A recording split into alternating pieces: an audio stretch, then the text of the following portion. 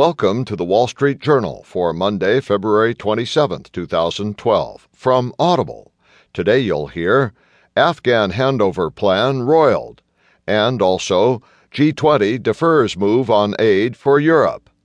In market news, Yelp set for a pop, but will it fizzle? Today's Heard on the Street column, big banks still dance to Fed's tune. Plus today's editorial, from Information Age by L. Gordon Kravitz, Cybersecurity 2.0.